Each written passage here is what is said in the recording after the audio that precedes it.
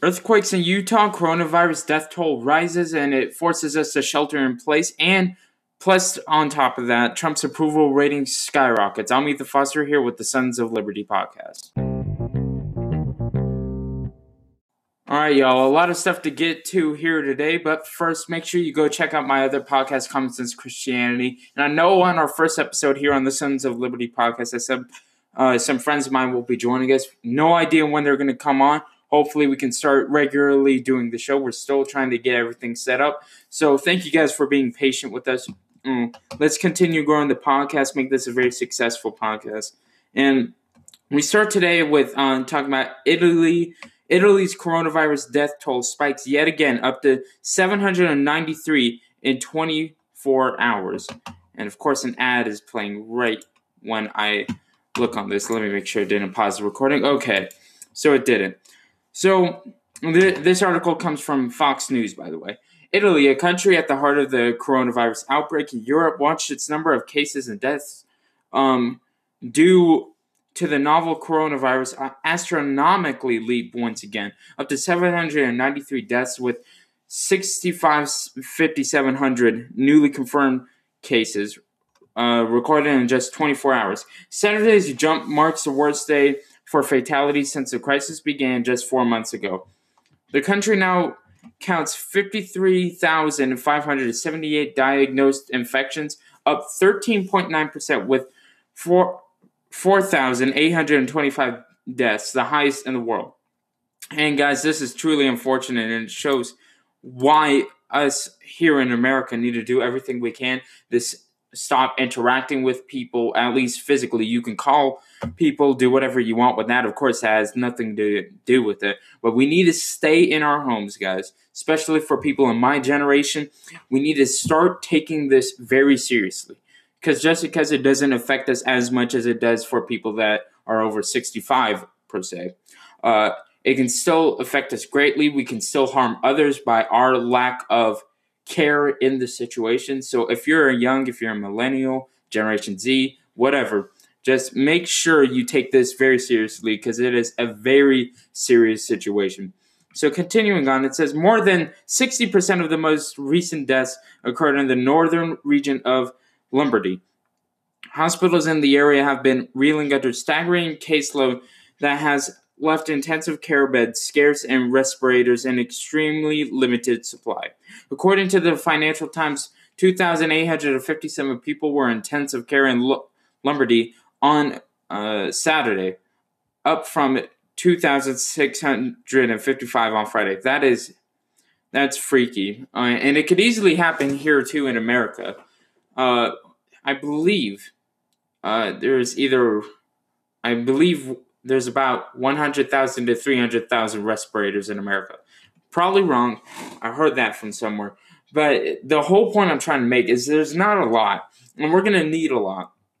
Because 20% of the coronavirus cases are going to be severe enough to the point where you have to be hospitalized. So, and it happens with young people.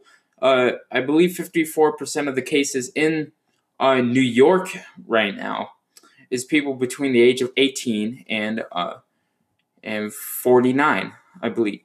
Hopefully I have my statistics right. It's somewhere around there. But the point is, it's hurting young people too. While you're less likely to die from it, you can still develop severe symptoms. This is a very dangerous virus. So continuing on Thursday, Italy was witness to yet another grim milestone in its fight against the deadly disease by overtaking China to become the country with the highest number of deaths. On Friday, the government banned the last types of outdoor exercise. Italians were able to participate under the lockdown measures by deciding that running and bicycle rides were no longer permitted. In addition, the Italian military has also been dispatched to Milan to ensure that citizens follow the new lockdown measures. The Italian Interior Ministry reported that more than 223,633 people were inspected by the Italian police nationwide on Friday, with 9,888 people reported for breaking the lockdown measures and 260 for the false declarations about why they were outside. Again, guys, do your part. Stay inside. Italians made the mistake of not listening to that. The government acted very slowly to the situation, and they're reaping the cost of it. Keep your prayers for those guys. It's going to be a long time before coronavirus is dealt with. And according to this poll, which comes from Politico.com, majority of Americans now approve of Trump's coronavirus management. It says here, a majority of Americans now approve of President Donald Trump's handling of the coronavirus pandemic, according to a new survey. As the administration has issued stricter federal guidelines in the recent days, and the president has adopted a more public-facing role in combating the disease. An ABC News / iPost poll released Friday reports that 55% of respondents approve of Trump's management of the public health crisis, while 43% disapprove. Well, the latest figures represent a boost in the president's rating for the previous iteration of the survey, published 1 week ago, which showed only 43% of approval for Trump and 54% disapproval. So this is good for Trump, at least his response to this. Of course, there were some things he could have done much better, and there were some things that he did very well. Again, I hate politicizing this, but just looking at this from the election standpoint, since we are in an election year, this can make or break his chances of re-election. This whole process of going through the coronavirus, his response will determine the outcome of the next election. So if I were Trump, I would be doing everything I can to listen exactly to the doctor's orders, to what they're recommending, and do it step by step, word for word, if he wants a chance of being reelected. All right, and continuing, the world count for coronavirus cases is 304,622, deaths 13,000, recovered 94,793. So the good thing is most people are recovering from this, as the media has been saying, as everybody's been saying. It does not have an extremely high death rate, but it is still something we need to take very serious. 13,000 deaths is still a lot of deaths, and again, take it very seriously. In the United States, we have 23,940 cases, 301 deaths, and 171 recovered. So, again, this is a very serious crisis, something that we're going to be dealing with for a while.